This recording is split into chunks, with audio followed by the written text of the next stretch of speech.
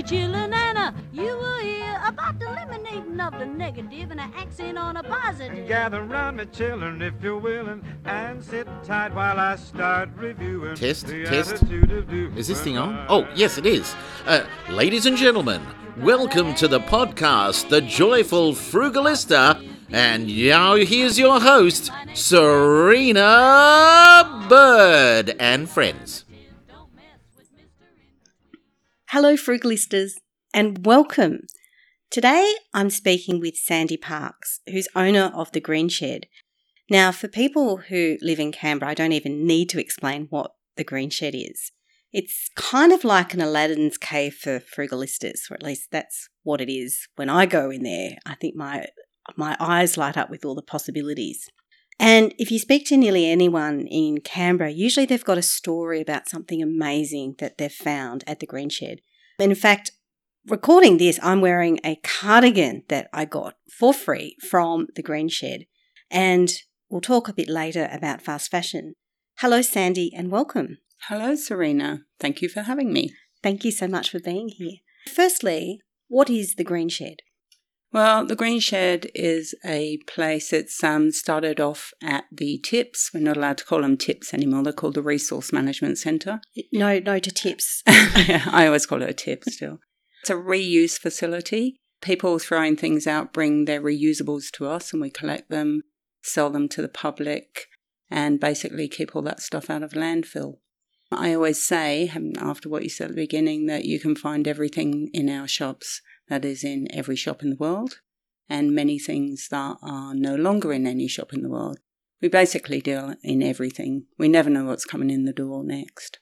I never know what I'm going to find. I mean, I found a good quality bicycle for my youngest son once. Well, actually, correction, he found it. He walked up to it and he said, "This is mine." And I went, "Oh, we don't need a new bike." But actually we did, and it was great. Well, we get a lot of people come through, like your little fellow, get a bike, grow out of it, bring it back, get another one, grow out of it.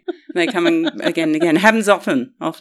And I didn't mention, as well as the two tip shops, we've got two shops in the centre of the city. One of them selling much nicer things, like little antique collectible sort of things. And the other one mainly selling clothes and things that we have far too much of, which is like clothes, books and electrical items. I love both of those shops, I must say, and I really love how accessible they are. I love the vintage one, and it is just beautiful, some of those things that have been crafted with love and crafted with care. In fact, I got a unique birthday present for a chef from there recently. I was looking for some quirky cooking things and found some unusual, we think they're cookie trays, just an unusual shape, so you never know what you'll find. And the underground one, I must say, that is just like mind-boggling, the amount of things that are in there. I think it's my favourite, although I can't really decide. Whenever I walk in there, I just sort of, it takes my breath away because it's just so fantastic. And it's just the sort of shop that I would have loved when I was younger. I would have spent all my time there. And not too much money. It's quite affordable. But I went there not long before we were married. So we were married in September 2018. And I went there with a girlfriend who doesn't really like secondhand shopping, to be honest, but she's quite a fashionista. She Instagrams at Simply Cheeky here in Canberra. Her name's Erna Glassford. Very, very fashionable, petite lady. And we went to the underground and we were shopping and she saw this dress behind the counter and she went, "Oh my God, it's Ted Baker." And I went, "Ted who?" I should know better.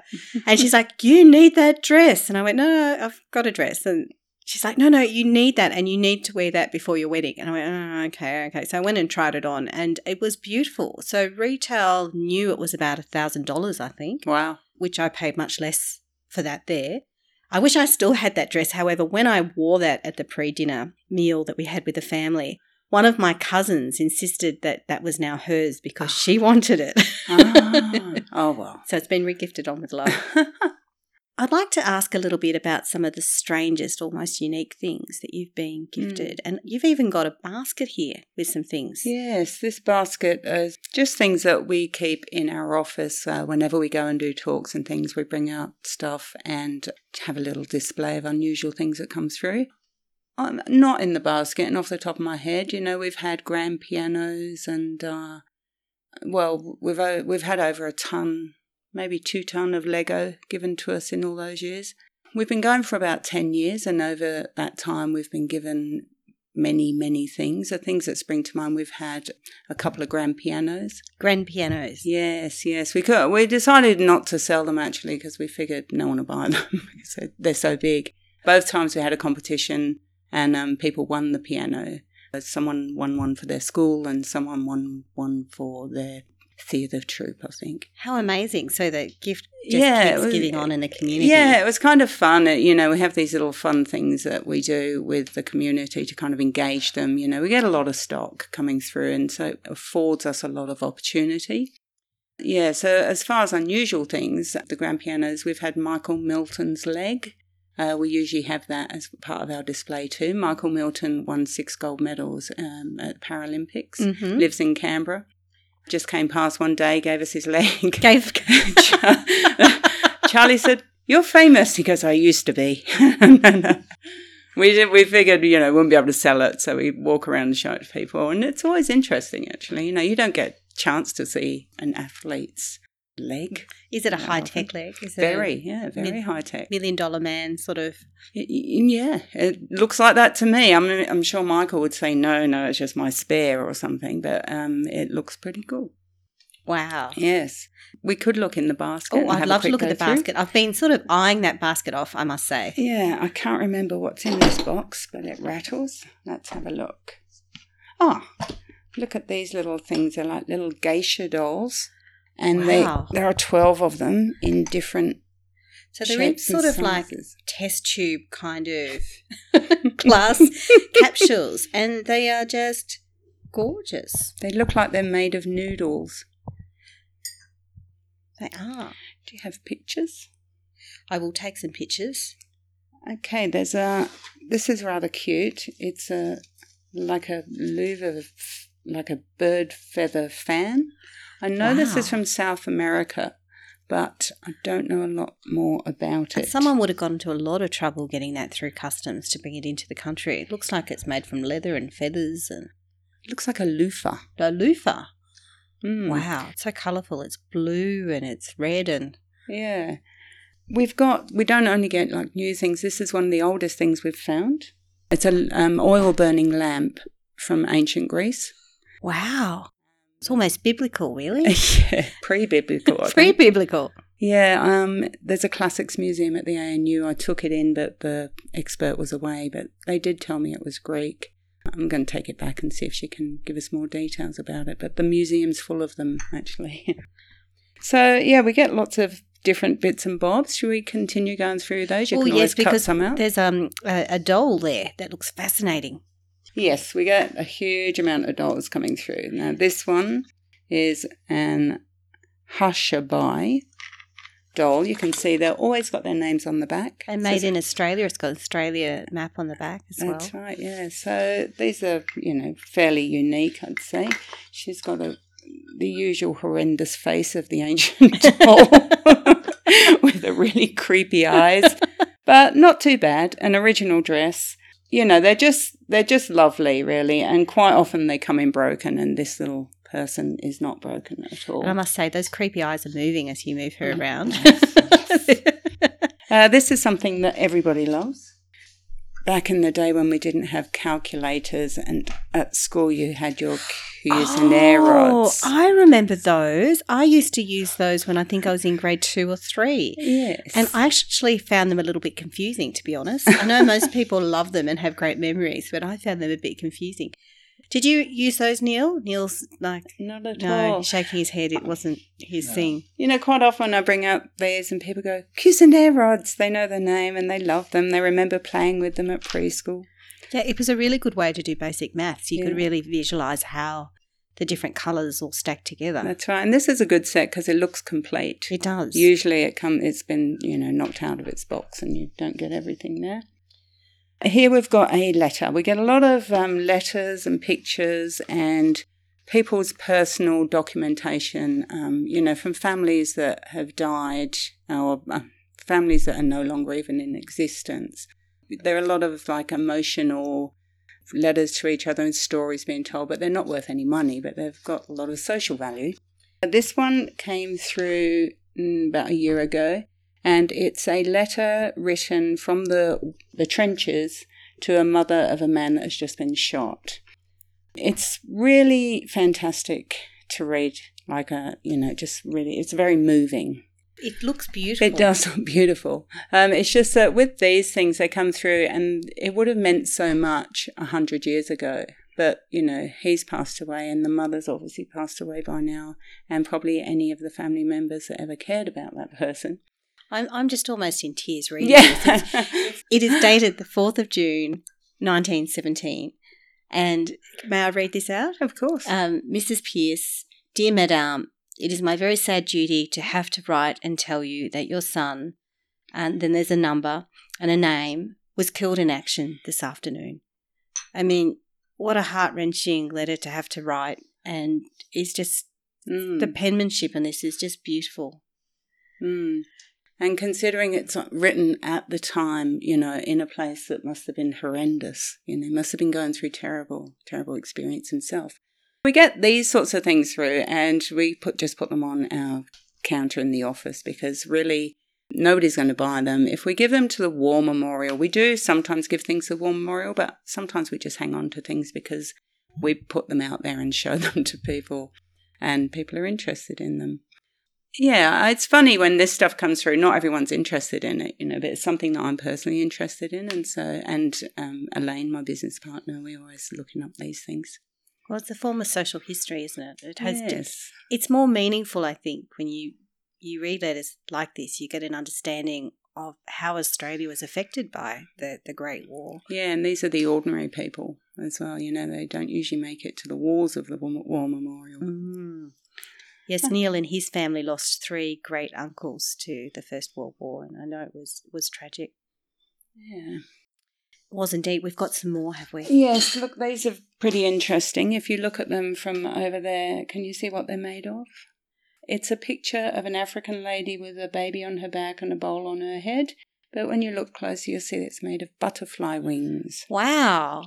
That is really unique. Yeah, there's 2 of them, a little African butterfly wing picture. So we get stuff coming through that it's always new, We've been doing this a very long time. We were at Revolve 30 years ago, so we've seen a lot of things coming and going. Every day there's something that makes you go, wow, I've never seen that before. Or why would someone throw that away, that sort of thing. Sandie, how did you get involved in recycling? It was called recycling in the day, but Serena, we prefer to call it reuse. I prefer to make a difference between those 2 terms. Recycling is things like paper and glass and stuff you put in your yellow bin. It takes a lot of processing. It costs the taxpayer a lot of money to operate. Reuse, which is what we do, and it's called the reuse facility, costs nothing really apart from having the facility there. Very little processing, creates a lot of jobs. We have 76 people employed, and about 45 of them are full-time. And that's just from things like from income generated out of what people throw away. I've been doing this since 1988, when we opened Revolve at the Mugger Lane Tip back then. It was called Recycling for Job Creation. It was a not-for-profit company. It was the first in the world, really. First in the world in 1988. Yes. There was other kind of second-hand shops, obviously. This one was situated at the tip, and we used to go up on the tip and dig through everything and pull things out and rescue them and bring them back to the yard to sell. We're not allowed to do that these days. These days we have to collect things from the public. They drop it off. And we just sort it out and put it out in the shop. Yeah. Quite revolutionary back in the 1980s. I don't think people had as much awareness about the growing landfill problem then. No, it was starting to. It was the green movement was starting, and people were becoming aware. It was started by a lady called Annie Kavanagh. She worked for Jobless Action, helping people find work. And she was throwing things away one day at the tip, and she saw all this useful stuff, and she saw that things were going to waste, people were going to waste, and she put the 2 together, lobbied the government, and the ACT government then had the foresight to start this up, and it's still going. And still going strong. I love the Green Shed and what it's doing. I want to talk a little bit about the minimalist movement, which is really all the rage at the moment. The Marie Kondo documentary on Netflix saw many people going on a "it doesn't spark me joy" kind of adventure. And in some cases, op shops were closing their doors and they weren't accepting new things for a while. So how do you see this minimalist trend play out for your business? Well, look, quite honestly, I think we've seen people dropping things off as increased over the 10 years. We've done a lot to engage the community. We've got a lot of big following on Facebook, and we kind of have seen it growing every year. It's only recently I heard the word Marie Kondo. I've never really looked her up or anything. I don't think it makes a huge difference to us, but I do think people are using her name to kind of think about cleaning out things, you know. People do turn up and give us things. I haven't noticed a big difference, that's all. I suspect that it isn't so huge, really. You know, I don't think it's affected a lot of people. I think people use it as an excuse just to get rid of stuff they wanted to get rid of in the first place. I can't see that there's much minimalism going on personally, but I hope so. Well, it's interesting because I'm finding that many of my friends now are becoming a bit more minimalist. Good to hear. Which is good to hear. But because I'm on a project this year to give away at least 366 items with intention and hopefully more, I haven't done a tally recently, it's actually becoming harder and harder. Like I had a clothes swap here yesterday and I've still got 2 whole clothing racks of clothing and not all of those are mine. Like I always get so much that is given more than I give out. And I'm finding that's a trend. And when I ask people, they're like, oh no, I'm downsizing, I'm minimalising, I don't need any new clothes, I don't want any new clothes, I don't want any new stuff. I've made a pledge this year not to buy new stuff. So it's actually, I'm finding it's a challenge for me in terms of giving away things. But I wonder too how much of this movement is about privilege as well, that when you can invest in a nicer house or a nicer sort of storage spaces for your stuff, then suddenly this minimalism becomes practical and feasible. Yes, yeah, maybe. And also I think some people feel like they've earned the right to go and buy something once they've given away enough. They have this feeling that they've done something really good. But I don't think it really carries on to like, okay, I'm actually going to manage with what I've got. I think many people, we get quite a lot of people bringing us stuff in our back door. Then they go around the front and buy things. And there's a big kind of circle of in and out going. And I think when I talk to people, it's like, okay, I've got rid of this. I'm going to go and buy something else. Now I've got room for something else, which they joke about, but I actually think it's true. Well, I think it's probably true in my case a little bit. I have, Neil and I have like it's not quite a pocket money system, but we give each other a bit of money every fortnight. And if I don't go out for coffees or lunches, I spend it on whatever I like. And I love op shopping and secondhand shopping. And sometimes I do wonder, I think I'm getting more coming back in than I am actually giving out. So I'm probably just as much true of that trend that you're observing as anyone, even though I'm consciously trying not to spend a lot of money. Yeah. It's hard not to sometimes when you're in that space. I know. There's so much to buy. I walk around the shop. I actually have stopped myself buying stuff in the large, at the shop. But when I walk around our city shop and I see all those amazing things, I hold them and go, wow, that's really beautiful. And in the past, I probably would have gone, I think I'll buy that. But I'm happy enough just putting it down and haven't seen it. And then I come back in a couple of days and everything's changed because everything moves out of that shop so quickly. And I just have another look. And it's kind of like a museum. It's a museum where you can buy stuff. And I'm choosing to look on it as a museum where I can see things that I find really interesting. It would be so tempting to take everything home. I can imagine. A lot of talk about the circular economy. Is this a happening thing? I do think it is for sure. It's coming into policy across Australia. It's in policy in Europe, in places like France and Sweden. New South Wales are certainly bringing it in soon. Everybody in waste at local and federal level are talking about circular economy all the time. It's a good thing because it's dealing with the thinking about the end of life of all products. We've already got the product stewardship scheme in for electronics here. So when you buy a TV, there's a bit added on for it to be recycled at the end of its life. There are many more things that should happen to. I would say furniture would be one. Even here at the Green Shed, there's lots of charities in town. They get offered too much furniture. We get far too much furniture. We get offered around 80 lounge suites a week. And 80? 80, yeah. And we sell about 4. That's one of the things that I would like product stewardship to come into. Yeah, so with the circular economy, it's all about basically keeping the resources that are being used in making things, keeping them going for as long as possible. People like us, like the reuse centres, are a good place for people to offload their stuff and for those resources to be retained, really. I think it's really important. I'm always frustrated when you've got an appliance and there's just something wrong with it and the whole thing has to be thrown out. We had something recently, a kitchen appliance, where just one small widgety bit broke, just one small bit. And we couldn't buy a replacement part. And when we asked the company, they just said, well, we'll ship you a whole new one. So the condition being that we had to cut the cord of the old one. And it was fine because we got a whole new appliance. But it was only really one little bit that broke. Yeah, there is a whole repair movement going across the world, actually. Repair cafe movement. And in Canberra, it's fairly healthy at the Environment Centre. You can go there and there are people there that can help you repair things. That's good to know. I'm not sure that they could have repaired this one. This one was a little bit specialist. But it's really good to know that you don't just throw things out. How much stuff is enough? Well, I think all of us are guilty of having far too much, really. I think that Marie Kondo is correct in saying, if it doesn't bring you joy, then why have you got it? But also, we've all got things that hang in the wardrobe waiting for us to slim down or get them repaired and that sort of thing. Anything, I think, that you haven't used in a year, you really don't need. And from experience, I know that once you get rid of something, you don't miss it. Not for a second, really.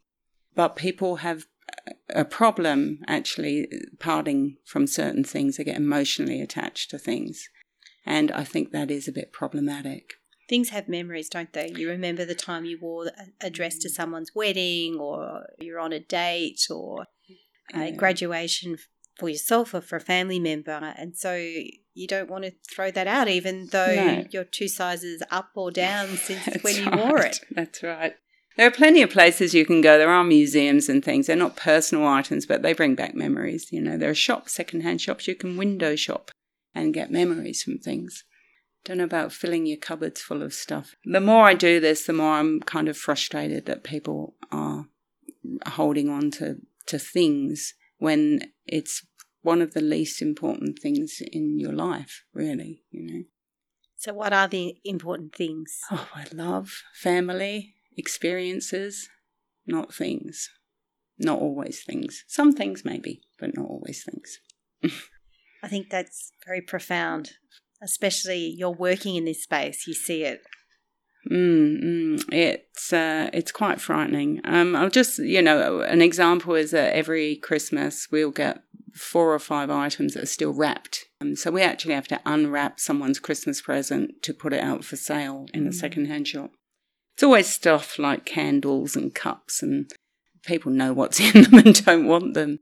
That's a sort of behaviour that we really don't need and is really damaging to the planet. It's just crazy. It's just craziness.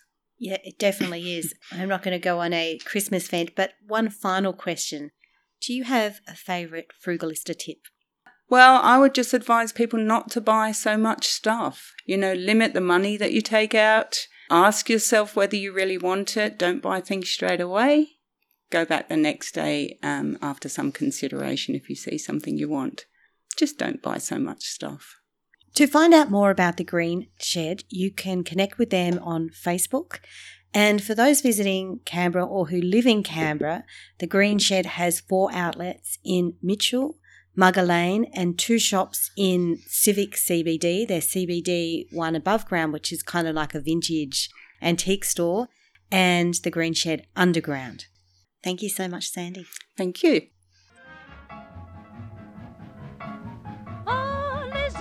chillin' and you will You've been listening to The Joyful Frugalista with Serena Bird. She actually likes everybody. And of course, sound has been by Neil Hadley. And myself, I'm Joseph McGrail Bateup. You gotta accentuate the positive, eliminate the negative, latch on to the affirmative, don't mess with Mr. In Between.